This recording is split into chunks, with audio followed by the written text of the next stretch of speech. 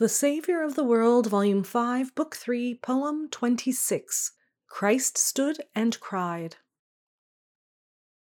That last great day, when Israel took down booths, when many sacrifices brought to the priests by them were offered, when the joy of the Lord filled as new wine the hearts of all the folk, Jesus stood and cried. The Eastern teacher sits, but Jesus stood. Spontaneous came his words, impassioned, not to be repressed his urgency of appeal, nor sate he, but with arms entreating them, Jesus stood there and cried. What moved the Lord?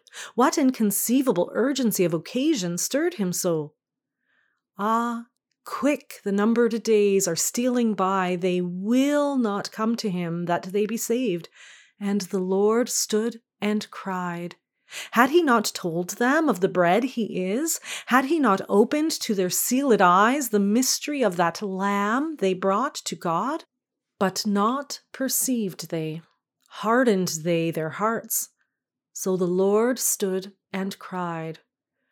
Ho, every one that thirsteth, cried the seer, and that last day was water freely poured by Israel, quick at symbols, now stone blind to all of meaning by these signs conveyed.